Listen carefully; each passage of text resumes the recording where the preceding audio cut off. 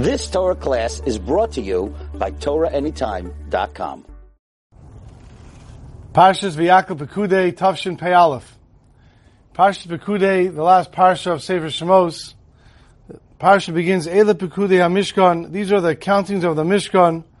Mishkan HaEdus Asher Puket Al Pi Moshe. The Mishkan of Edus that were counted according to the word of Moshe. As the Sfarim tell us what this was referring to, is to Moshe giving an accounting to Klal Yisrael of where all the money went for the Mishkan. A lot of money involved, and Moshe was giving an accounting to Klal Yisrael where all the money went. Why did Moshe Rabbeinu have to give an accounting to Klal Yisrael? They didn't trust him.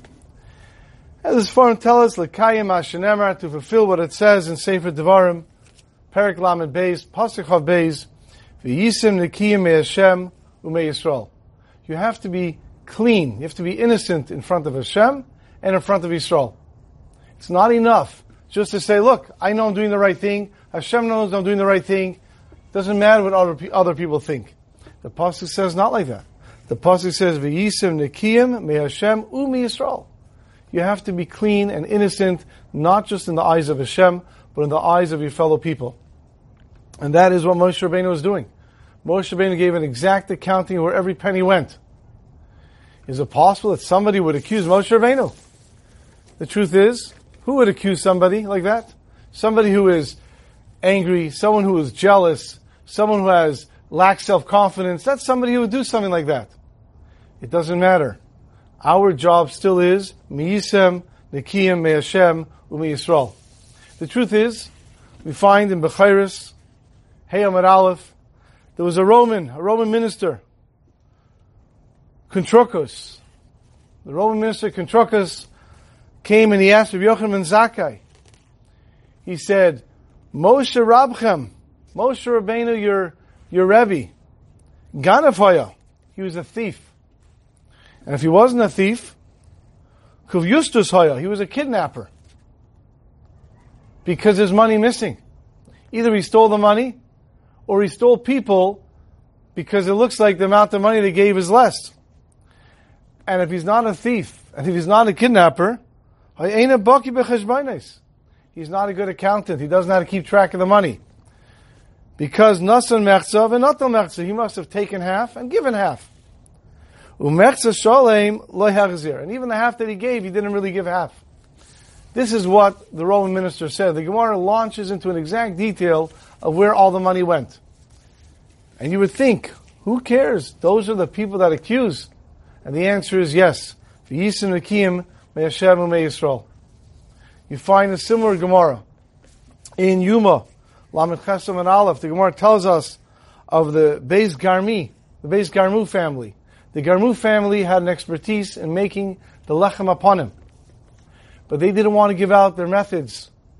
And the Rabbanan came and said, you have to. And they said, no. They said, fine, we are firing you, and we're getting a different group of bakers to do it. So they said, fine. They got a different group of bakers, and when they made the lechem upon him, when it came time to take them out of the mold, they would break. They would break. They were very delicate, and the form would break, and they couldn't get to do it. So they called the Garmu family to come back. And they came back. However, they said bad things about them because you should have shared the secret. And they said, we're not sharing it because we are scared it will be used for Avodah Zarah.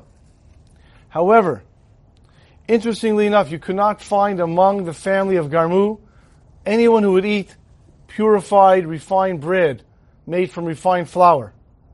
And when asked about that, they said, because it says, V'yisim Nekiyim Me'Hashem Yisrael, we don't want anyone to think that we're using our special knowledge and talents of making lechem upon him for ourselves. And when Chazal saw that, they took away the curse. Similar, based off Tinas, the Avtinas family, they were Bekiyin and Maaseh Ketairos. They knew how to make the Ketairos that the smoke would go straight up like a rod. And when Chazal said, tell us how you do it, they didn't want to share it. They said, fine, we're going to fire you and get someone else. They fired them, got someone else. No one can make it go straight up. So they told them to come back. And they said, we're not coming back. And they went and they gave them, they doubled their salary from 12 mana to 24 mana. And they came back. But Chazal cursed them because of this. Later on, they saw that the daughters of Tina's family and the daughters-in-law from Tina's family would not wear any perfume. Why wouldn't they wear any perfume? Because they wouldn't want anyone to think that they're using their knowledge of the Ketores for their own good. Again, v'yisim nekiyim me'Hashem u'me'Yisrael. And Chazal saw that, they took away the curse. We see how important it is not just to not do anything wrong.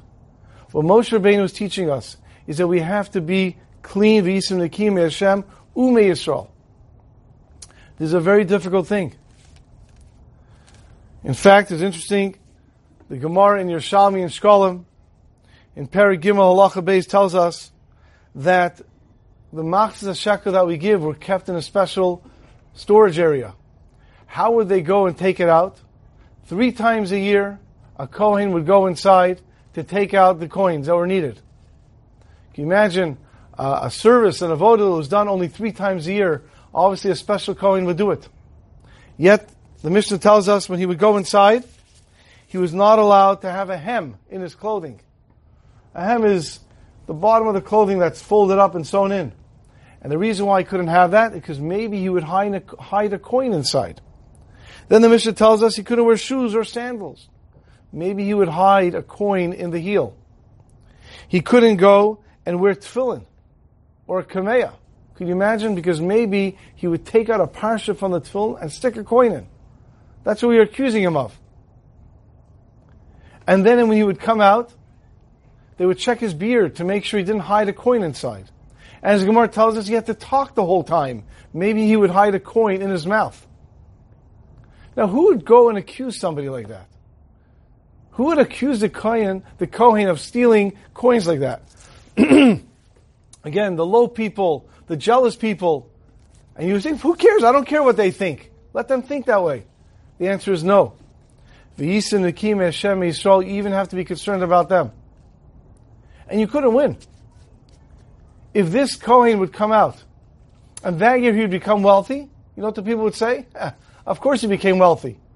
He stole the coins, he stole the machzah shekel.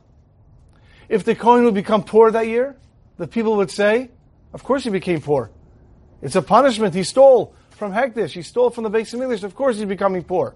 Which means he couldn't win. And even though they couldn't win, and even though people will always talk, we don't say, I don't care what they say, I can't convince them anyways. What we say is, V'yisim nekiyim Hashem Yisrael, you must be clean, not only in front of Hashem, but even in front of Yisrael. You know how far this goes?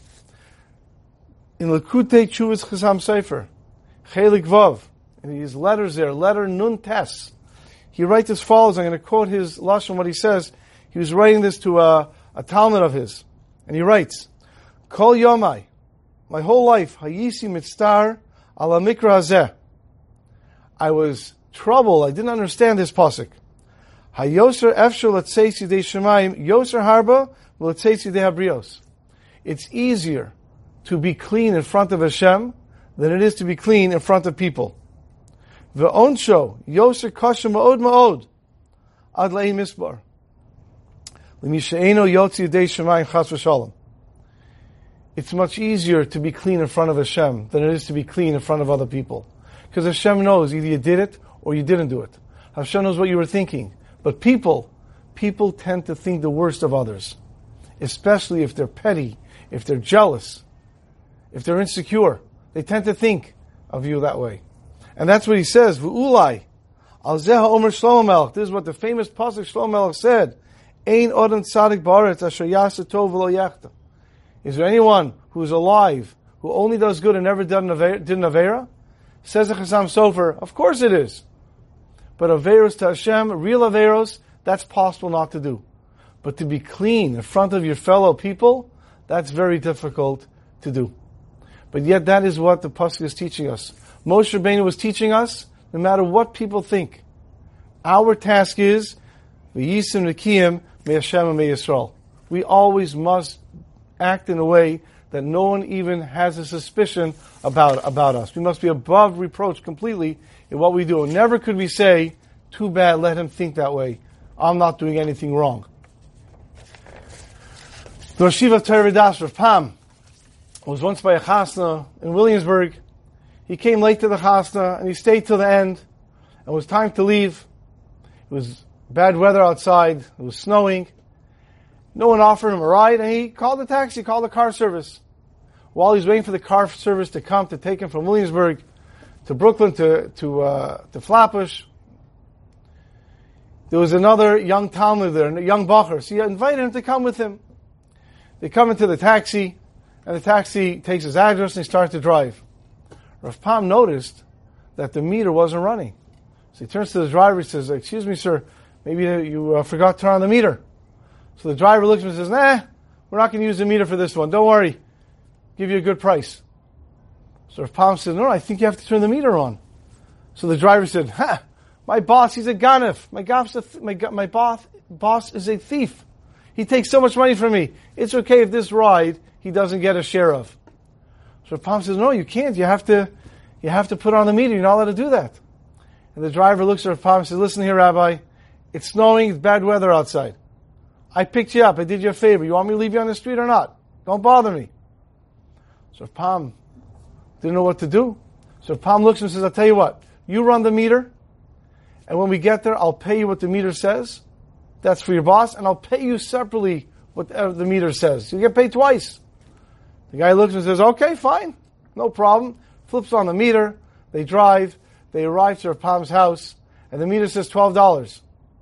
Rav Pam took out $12, gave it to him, said, "This is for your boss." Then he took out another $12. He gave it to the driver. And then he took out $2 and gave the driver a tip. And the driver, his mouth wide open, watched as Rav Pam said goodnight, and he went out. As the Bacher stood over the story later, with the amazement of how the driver acted in surprise to Rav Pam, but how Rav Pam was so careful to be V'yisem Nekiyim Hashem Umi Yisrael. And that is indeed what we have to strive to do. Have a wonderful Shabbos. You've just experienced another Torah class brought to you by TorahAnytime.com.